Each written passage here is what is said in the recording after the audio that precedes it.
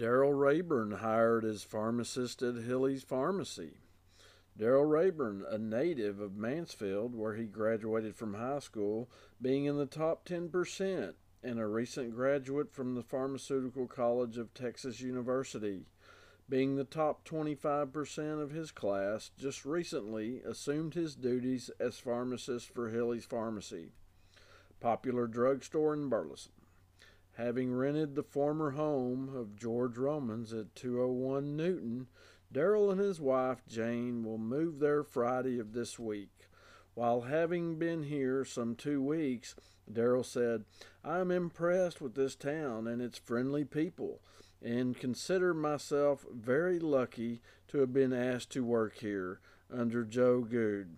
My first job out of school is going to be enjoyed." While he was in Mansfield High, he was captain of that school's football team. In answer to the question, he said, "No, we never got to play Burleson." Fact, he did not know this. Burleson did not have a football team until just recent years. Religious affiliations are more or less complicated as he explains them. Darrell is a Baptist and Jane is a Methodist. At any rate, our new neighbor has impressed people that have met him, and the dispatcher joins with the community in extending a hearty welcome to this young couple. Go by the store and get acquainted.